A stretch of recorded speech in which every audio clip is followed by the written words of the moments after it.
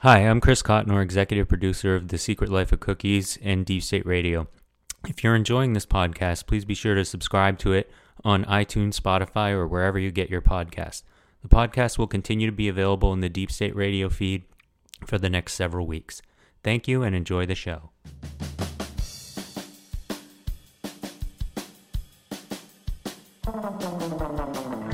Welcome to The Secret Life of Cookies, where we try to solve the world's problems through the miracle of carbohydrates, one recipe at a time, with host Marissa Rothkopf and her dog, Bosco.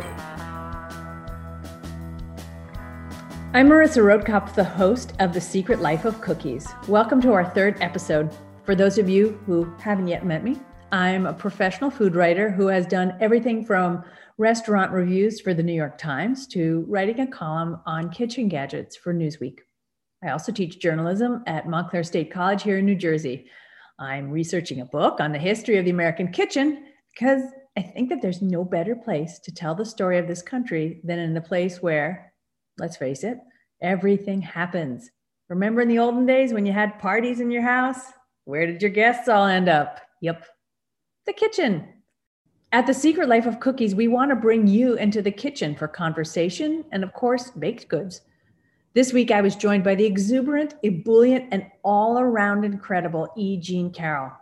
I tried to recreate her favorite childhood birthday cake, and we talked and we shouted about her lawsuit against the former, love that word, former president, the secret of advice columns, and how not to be sorry about never saying sorry again. Thank you for joining us in the kitchen, and I hope you enjoy the conversation.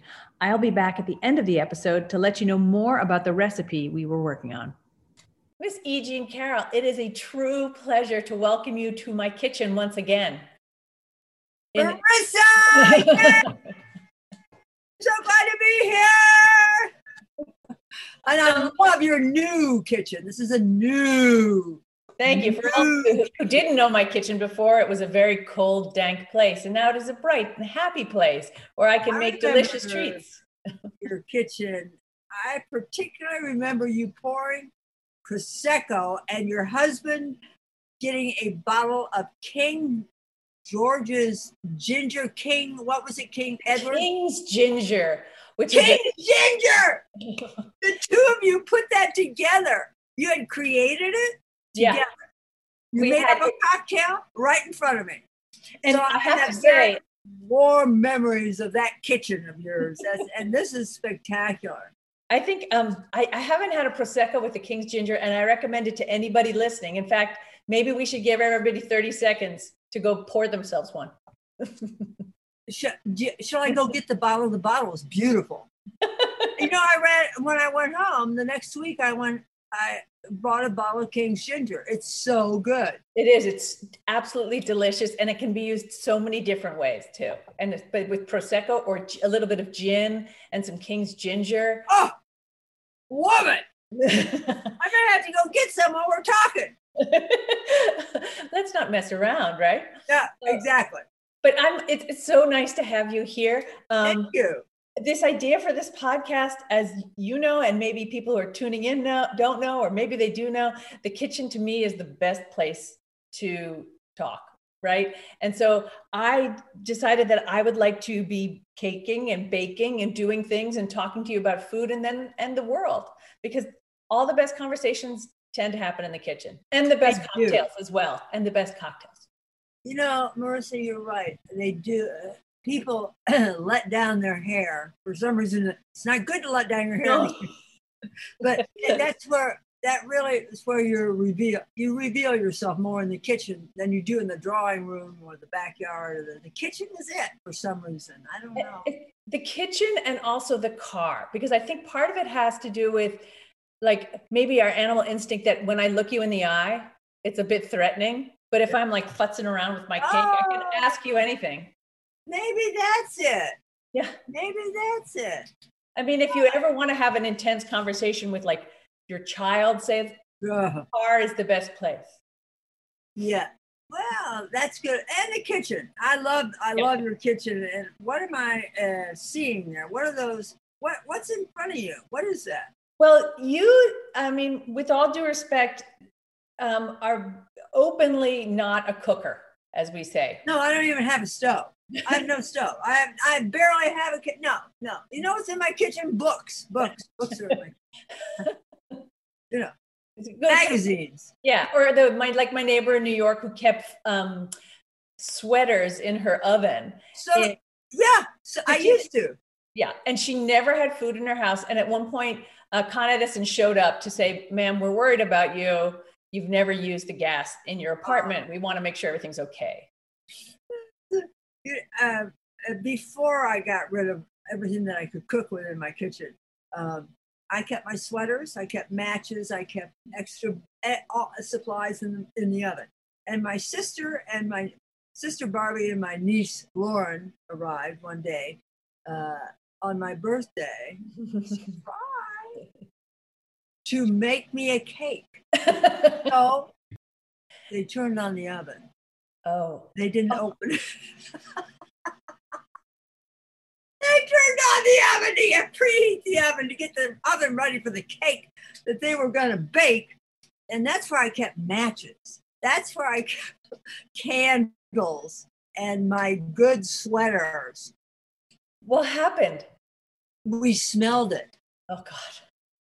You know, you smelled the wool burning is very, and we got there before the thing exploded. Did you go out for ice cream? I mean, at that point, it's so, you wouldn't guess that somebody would keep matches. Well, if not somebody from, a New Yorker might look first. Maybe. Yeah, but maybe matches and candles in the oven, a little iffy. It's like, where's your propane? Oh, I keep it stored in the oven. Exactly. Along with the kerosene. But speaking of birthday cakes, we decided, you and I talked, and you wanted to I decided I would help you create a childhood memory here. Yes. And bake the cake that your mom used to make. Yes. What was it? Yes. It was a white cake. One of the great taste sensations of my entire life, and I'm 77, 77 years, was a birthday cake my mother made for me when I turned 6. It was so beautiful to look at, and it was a white cake with 2 layers with a white frosting. Mm. Never had anything taste like that. It was shockingly good. It just so good. And I've been on the hunt for that taste ever since. Okay. Well, I'm going to make this cake, put it in the freezer, and then, because I can't come see you this weekend, and then I will deliver it to you and we can see. Please. We'll sit outside. We'll have this. Oh, so you made the white cake already? I made the white cake already. Sorry about the foil here. Tell me about the white cake. The white cake. Funny, white cakes are quite interesting because white cakes were originally made, and I'm going to stick a little bit of icing down on the cardboard so that the layer sticks. See? Oh, how interesting. That's interesting. Yep, and you turn it upside down so you get the flat part, the bottom. Wait a minute, you put icing on the bottom? Yeah, like glue. Oh, and it sticks it to the thing? The cardboard, because it's like a bake. I bake like I'm in a bakery, and I got those cardboards. You bake on a piece of cardboard? No, I just put the baked cake on top of the cardboard. Oh, you put the baked. Oh, right. Yeah. Oh, the cake is baked, right? The cake is baked. So I made this cake. White cakes I did a little digging into white cakes. You grew up in Indiana, right? Right. And I started looking through, because they're all online. Thank you, archivists.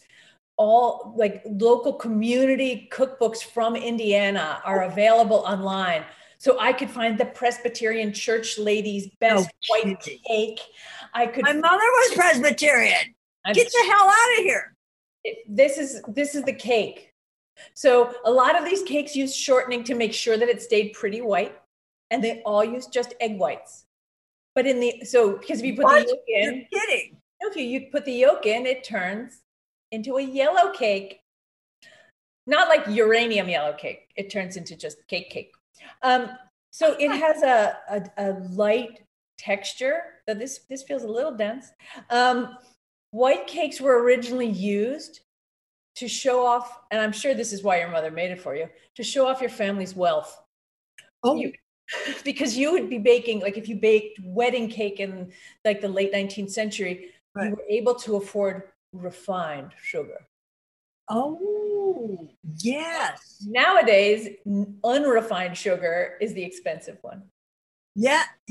That's the turnabout. Because that's humans are weird and fickle, as we may go on to discover in the rest of our conversation today. Wow. Well, the whole thing about the egg whites and not egg yolks in a white cake. Yeah, because that's what makes it white. Okay, now what are you doing, Marissa? Right now I'm spreading the frosting, which is a vanilla frosting. Yeah. With a little bit of coconut flavoring in it, because you said that's what your thought was, a little bit of coconut flavoring. Right. And this is one of those sweet, but not sickly. So it's butter, it's confectioner sugar. And then I added heavy cream to it to kind of tone down sometimes confectioner sugar. Wait a minute, start over. Okay. Butter. Let me tell me about this icing. Yeah. What did you make it in? I made it in my KitchenAid stand mixer, but you can make it with a hand mixer. Okay, so and you put in what is that? This is icing, so it's butter and sugar, and not a dog hair. I thought it was a dog hair. Butter and sugar, and heavy cream. Oh my God, does that sound good? And vanilla flavoring and a little bit of coconut flavor. Oh, yum. Okay. And I'm keeping this absolutely naked for you, as it were, but yeah. You could also put a layer of lemon curd in here. You could put a layer of raspberry jam in there. Are you a little bit of adulterating the world's most perfect cake? I am not. Raspberries. I'm not screwing around with your childhood memory. I wouldn't do that. That wouldn't be fair. That'd be like giving me Kraft mac and cheese instead of Velveeta. We don't do that. Your memory is your memory. Oh, remember Velveeta? I could show you some right now. I have it in my refrigerator. Do you really? Of course, you have 2 kids. I have 2 kids. And Oliver, my son's favorite, loves Velveeta. Well, of course, it's so good. It makes the best cheese toasties, right? Exactly. Let me ask you a question. So there was some news this week. Big news week, reasonable. How you feeling? Mood change? You know, I don't recover quickly. You know, I'm always in a good mood. That's basically it. But I'm always in a good mood. But I'm still a little numb from Trump. I don't think that goes. You're not. I mean, you come with your own personal experiences and trauma from him on many levels. Those of us without a direct relationship with him, I've talked to many people, and we all sort of feel like it's like we're learning to stretch our muscles again. It's like, you know, that feeling of Chicken Little, like the sky is fall. We're kind of recovering from that position. Well, I think part of the recovery is that we don't want to lose the pleasure of hatred. Really interesting. And you and I are on Twitter quite a bit. And I noticed that Twitter is a little bit off skip because we had the thrill of hatred, the thrill of hatred. It was so much fun hating that guy. Now we have to find new pleasures because the pleasure of hatred is over. You know what I mean? I know exactly what you mean. And I noticed it creates a void, that kind of focus of all of our void. Mm-hmm. People don't talk. They don't admit the pleasures of hatred. No, but I noticed that I was much quicker, and maybe you noticed this too, in my outside dealings, like pre-COVID, that I had so much anger that I was much quicker to snap about something. Yeah. Because it was so close to the surface because of my intense feelings about Trump. I don't know if that was the same way for you, but it was very close to the surface. Well, you're a happier person. I think we're gonna take all this voluminous hatred that we have, and now I notice it's channeling towards good.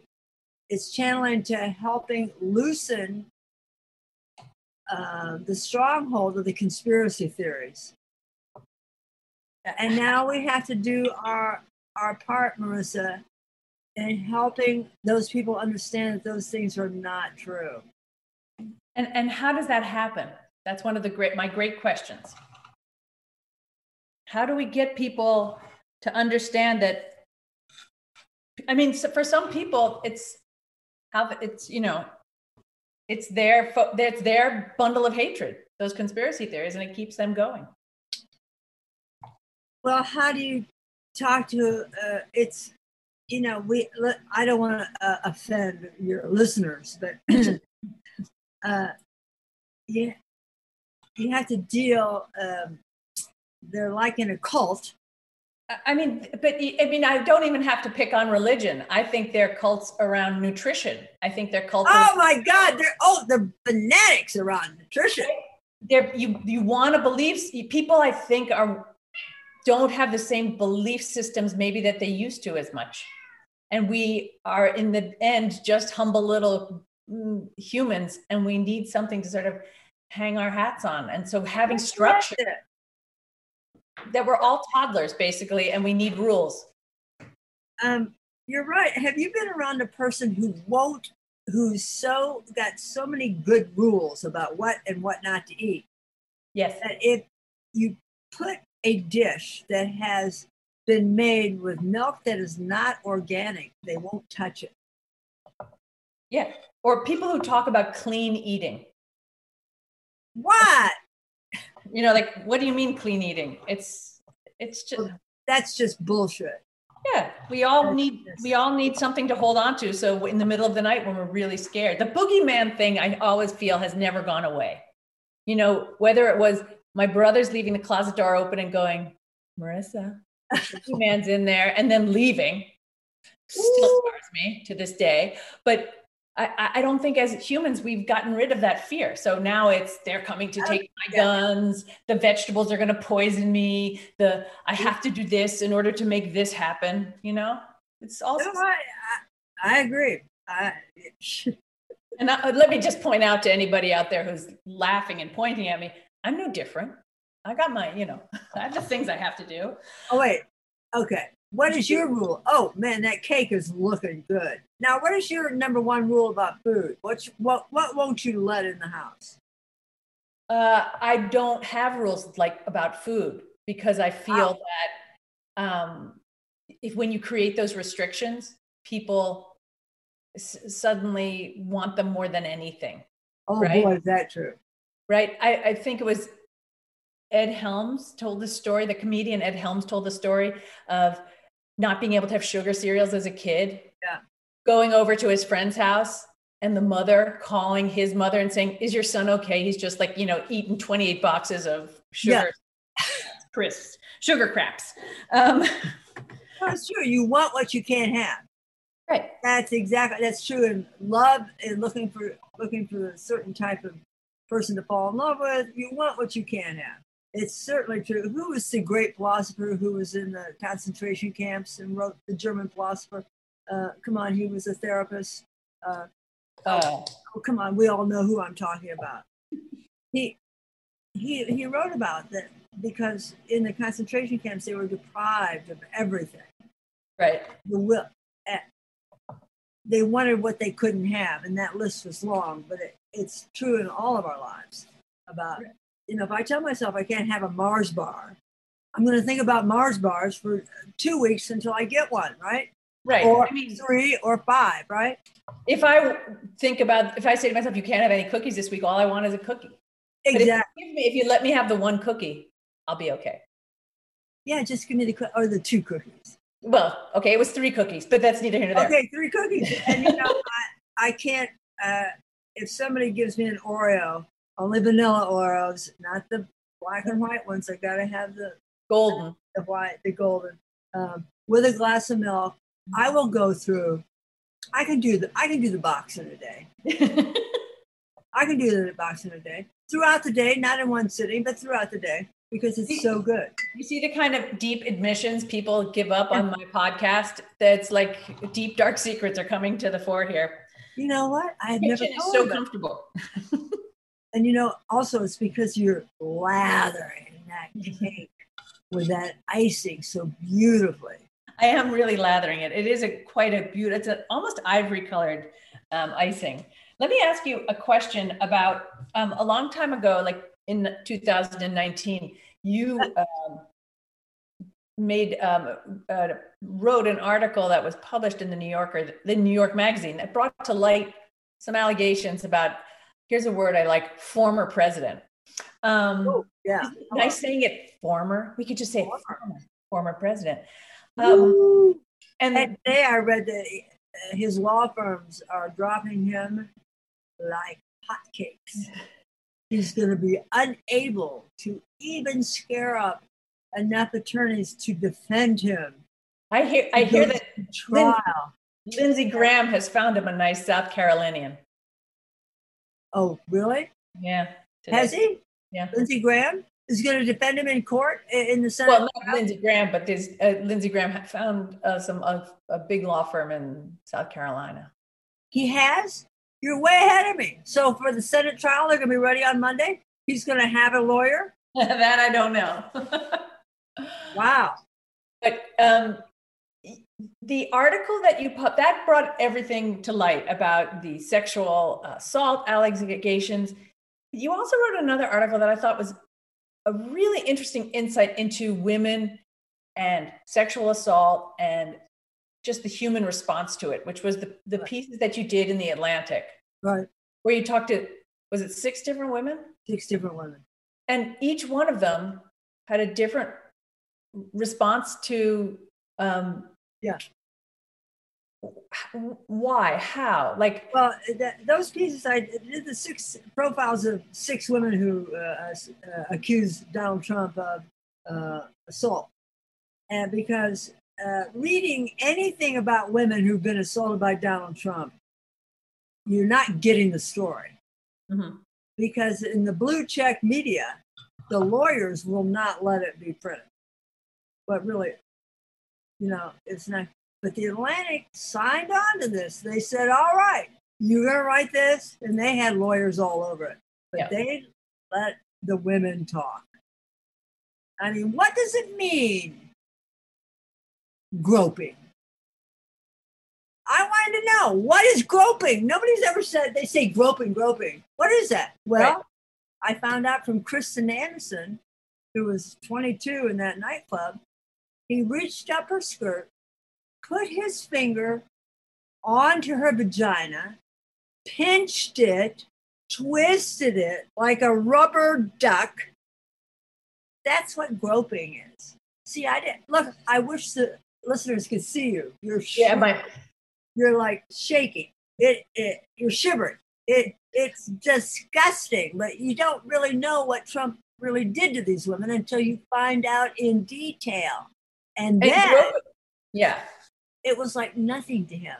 That's just what he did. It's that he would think he could do that to a beautiful young woman sitting there. And she didn't even, she was facing in this direction. He was facing the opposite direction. They were sitting on a couch. She immediately stood up and walked away. Only then did she turn and see these eyebrows and realize who it was, because he was a well-known New York personality. And, it's astonishing that he thought he could do that. And he did it over and over and over and over. And I listened to these women, with Karen of Virginia. She was at the U.S. Tennis Open. She's very tall, very elegant, very beautiful. He's with his buddies, and he says to them, loud enough for her, hey, I haven't seen her before. And he comes right over to her, puts his hand, slides it between her arm and her breast, and joggles her breast. And why would he do that? He didn't know her. He's showing off for his friends. It's just, why would he do that to a friend? It's just, and anyway, we voted for him. And I think the stories, when they came out in 2016, I wrote mine right before, in 2020. In 2016, I think it increased his votes. I think people like to hear that a man can do that to any woman he wants. He's king. He is God. He can grab, feel up, rape any woman he cares to. And I think the white men particularly voted for him because of that. I can't prove it, but I think I do have proof. Because he was voted for president, and those stories all came out. So it's amazing. He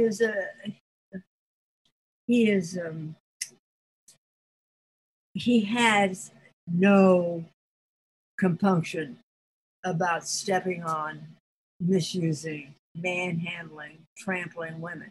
It was just incredible that he was president for 4 years. Just incredible that he could do that.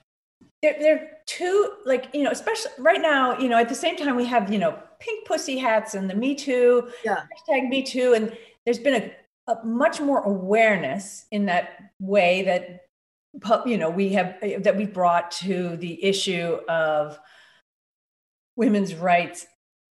But at the same time, there's this incongruous balance that you're talking about, which is one, millions and millions of people voted for him ignoring this.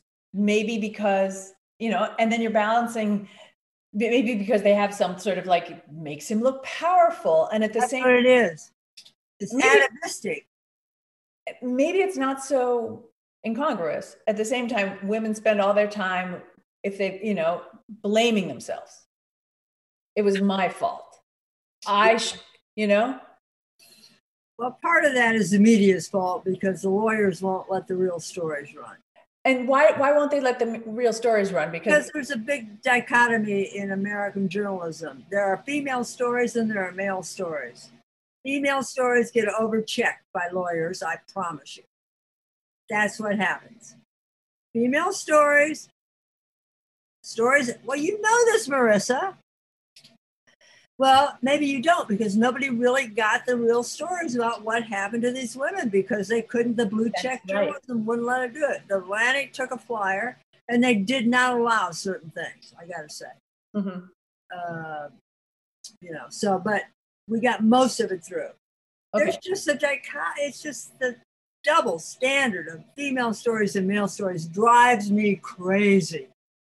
We should be able to tell our stories. But it's about, he's a powerful man and she's a nobody. That's the problem.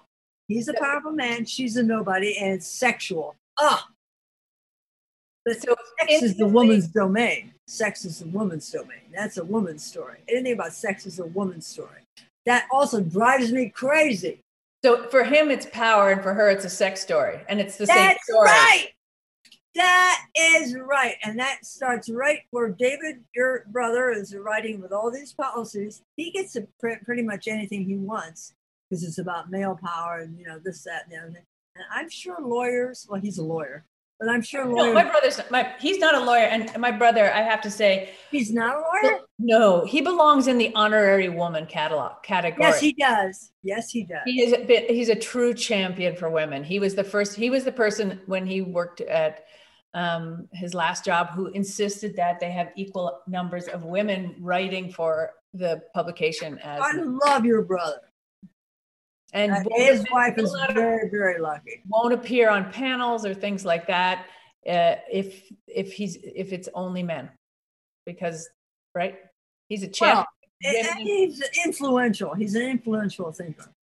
What I did do was go back and look into your earlier articles that you've written, and they just made me laugh and just made me want to access all the archives and read them, because thank you. You wrote an article for Esquire where you visited all your old boyfriends. Oh, heaven. Tell me about, one, how you got the idea, and two, what was the experience? Wouldn't you love to go back and visit your old boyfriends? I'm living with one of them. Oh, that's my husband. Go on. Yeah. Wait a minute. No, really? I've known him forever. I didn't know that. He's a very handsome man. Quite tall and that. You got a great husband. He gets to be an honorary woman too. I gotta say, you're surrounded with pretty good guys, including your son. Wouldn't have it any other way.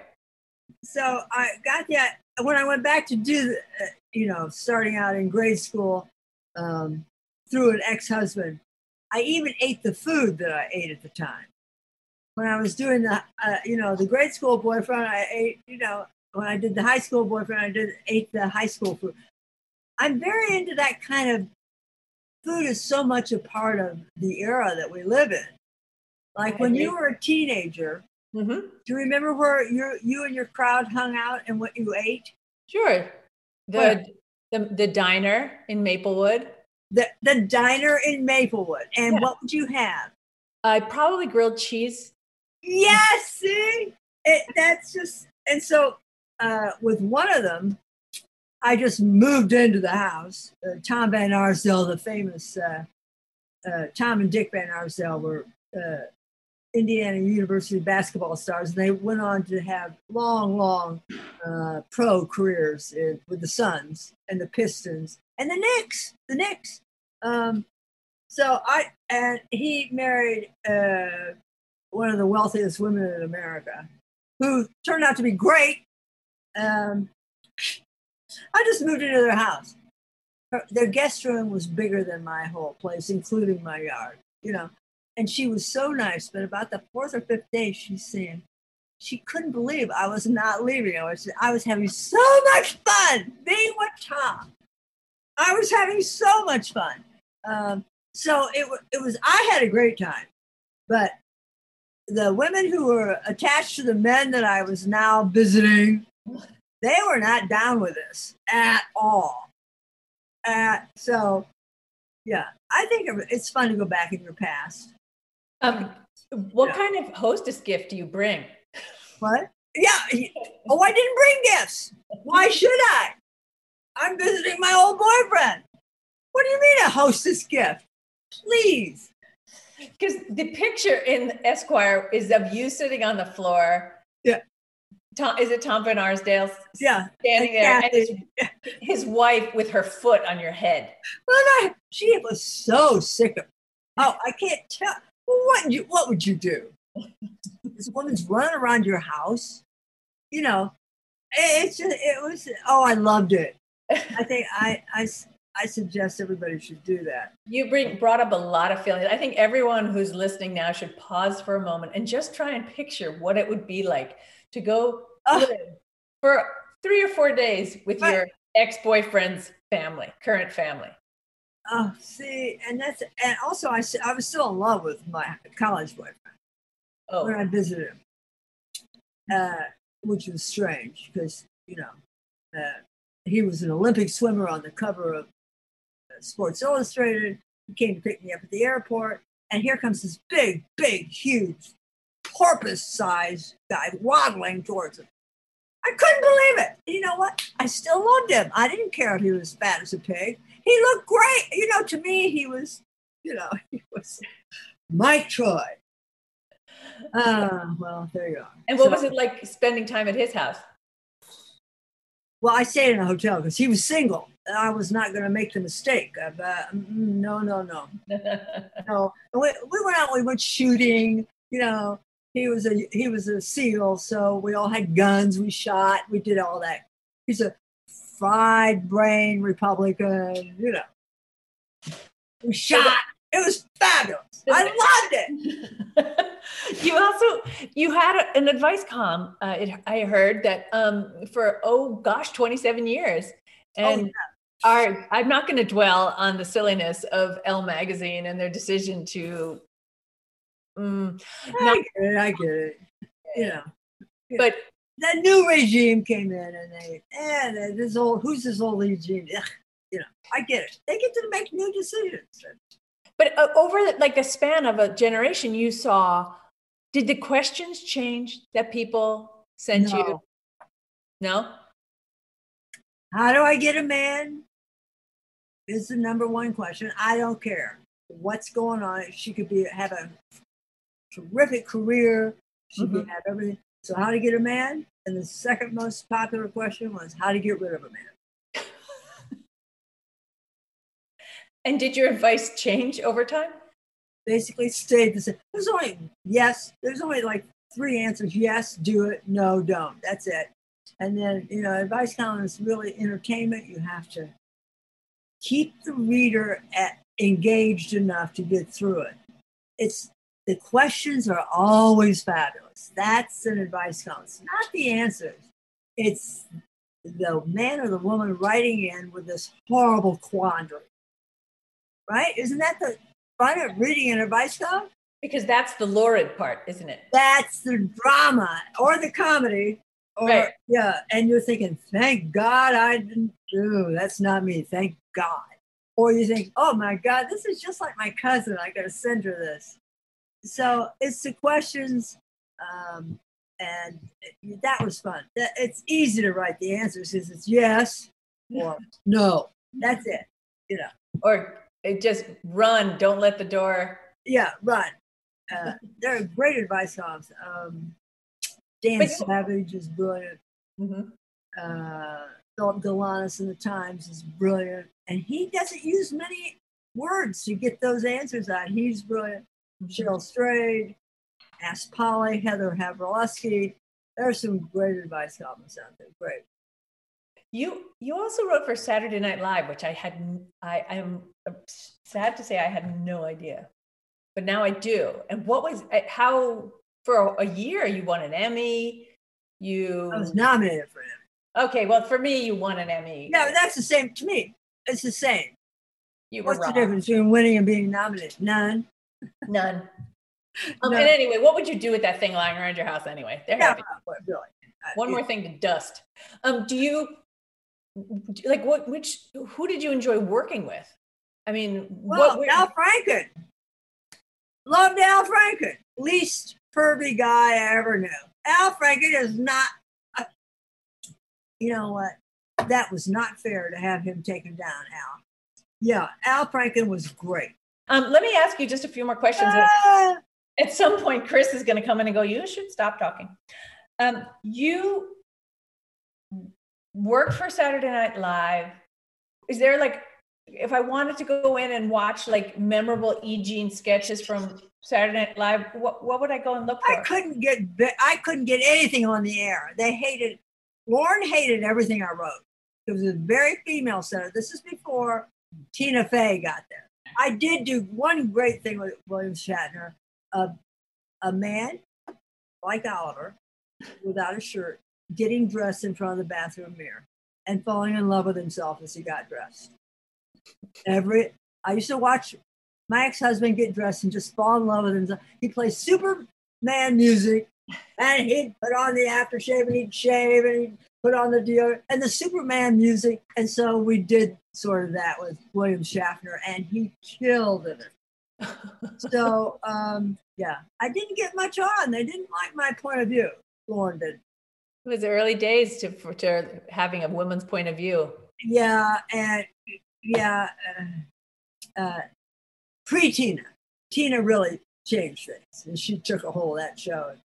And boom. Absolutely, yeah. She did good things on there. Yeah. You also, just the ideas for articles, I wish I were your editor. I could just say, yes, do that. Like Fran Lebowitz has just had a rebirth now. And my God, do we worship every word that comes out of Fran Lebowitz's mouth. And so her new show is brilliant, but you took her camping, most citified. Okay, tell me about what's it like to camp with Fran Lebowitz? Did she get out of the car? She got out of the car. She was game. We went up in the Pine Barrens. Where's that, New York or New Jersey? I forget. Southern Jersey. Yeah. And we arrived at dark. We cooked outside. We pitched the tent. We did it. After the meal, she raised her hand and said, check, please.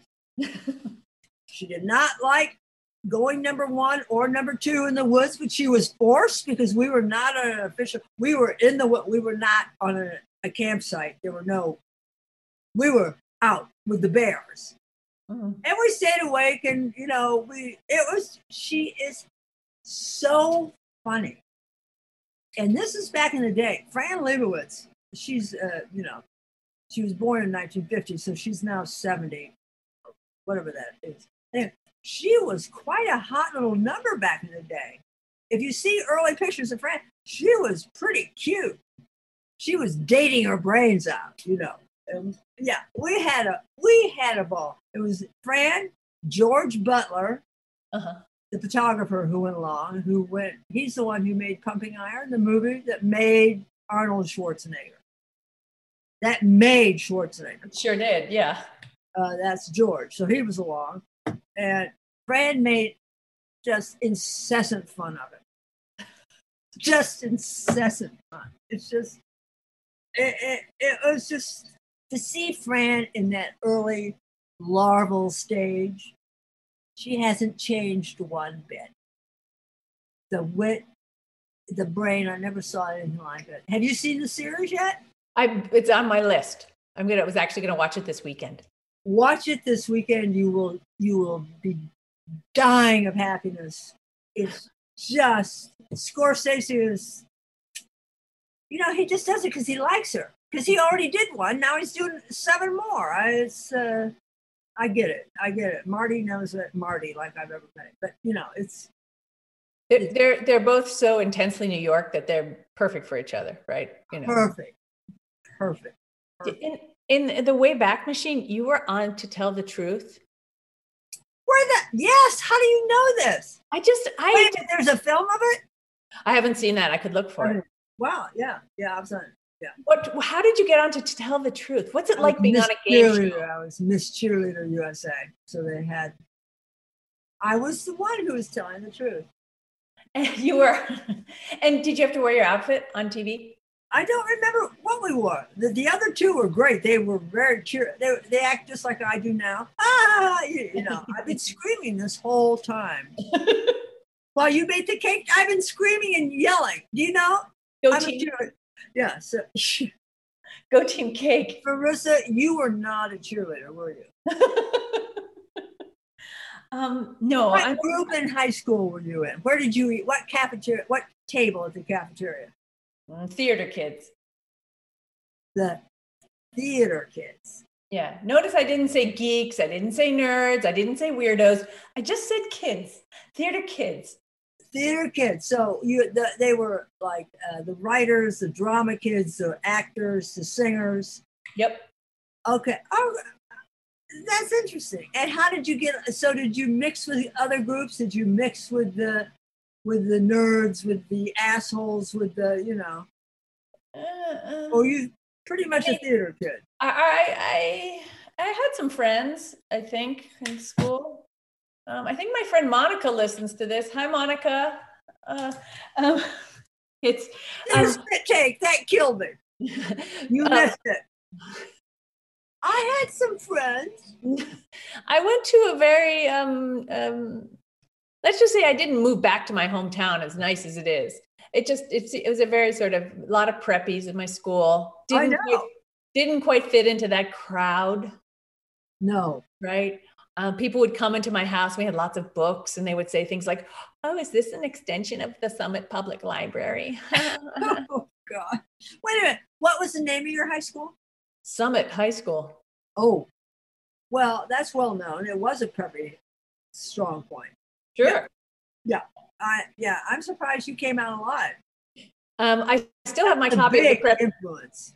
I was very grateful to Lisa Birnbach, your friend, for the Preppy Handbook, because I got one of the first copies and I was able to read up on it. I could still quote it. You know what? You should be on Lisa Birnbach's podcast, and Lisa Birnbach should be on your podcast. She loves to cook. Oh my gosh, I would love to have her on. And I can say that still, every time I put on jewelry, I say, think of the line from the Preppy Handbook that went, put on all of your jewelry and then take off one piece. Is that Lisa? That's Birnbach? That's from the Preppy Handbook, how to get dressed. Well, her father, of course, is one of the great men in Jewish history, because he has the number 2 passport issued in Israel after Begin, I think. He's number 2 because he's the man who came to the United States not even speaking English and raised all the money to help form the state of Israel. That's Lisa Birnbach's father. and who went into the jewelry business, which is the point of my story. So Lisa is very, very good at giving rules about jewelry. But her father, let me tell you, one of the great Jews of all time. No, I had no idea. There you go. Right. Yeah, you got to do each other's podcasts. Happily. Oh my gosh. I will reread well, she's just brilliant anyway. She is. I feel like I've known her a long time because of that book. I do too. I think you guys would get along great. I want to wind up with one issue. What do you mean? We're just getting started. What do you mean wind up? What are you talking about? I have to drive to Altoona, Pennsylvania. Wait. Oh, right. Okay. Has long sort of troubled me as a female, and something that me in my whatever age I am right now, 30s. Yeah, that's it, 30s plus. I'm still struggling with.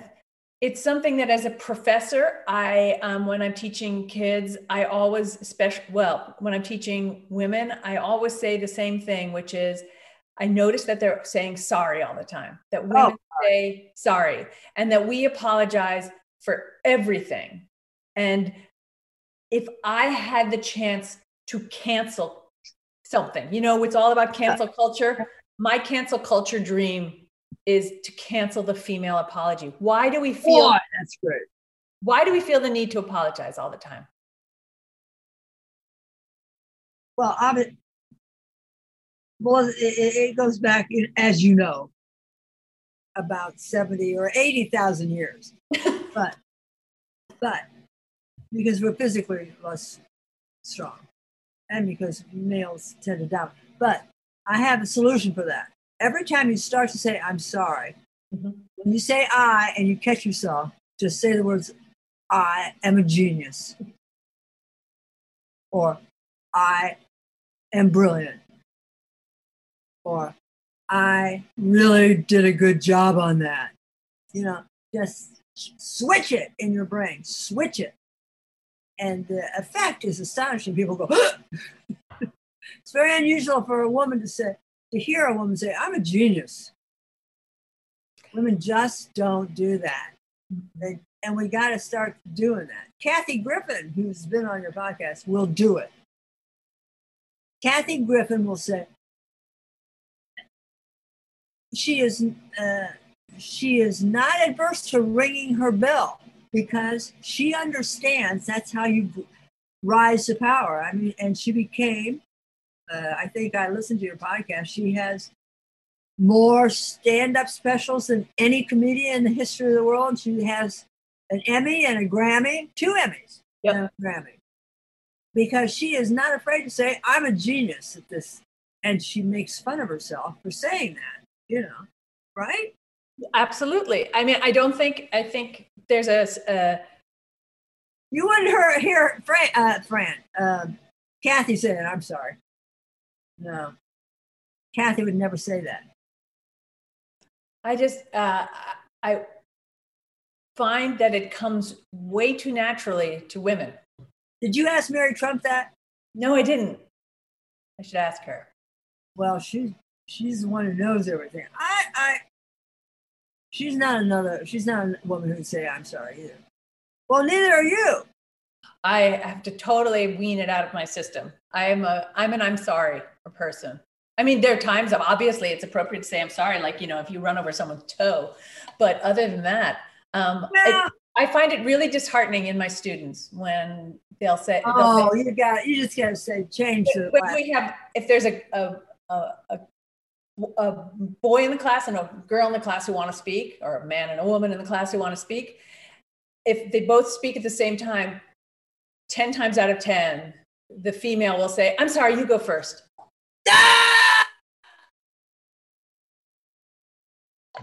However,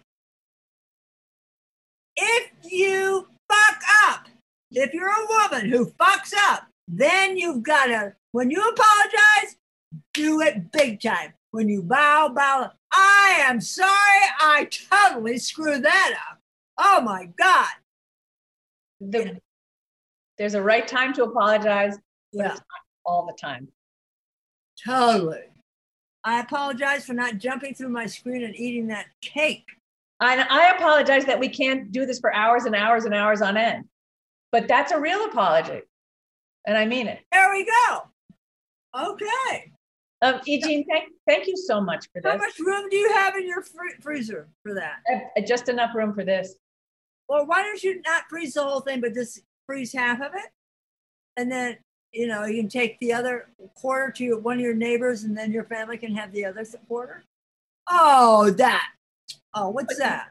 Sprinkles on for color. Oh my God. I think only freeze half of it, don't you? I'll make you, I freeze only half of it. Then you can have half, and you can cut it into slices. Yeah, let's do that. Okay. All right. So we got that problem figured out. That problem has been solved. So as we move on in life, we're not going to be saying I'm sorry to anybody. No. Any other top tips for everybody as we face a fresh new beginning with Mr. Yeah, lighten up, folks. That's it.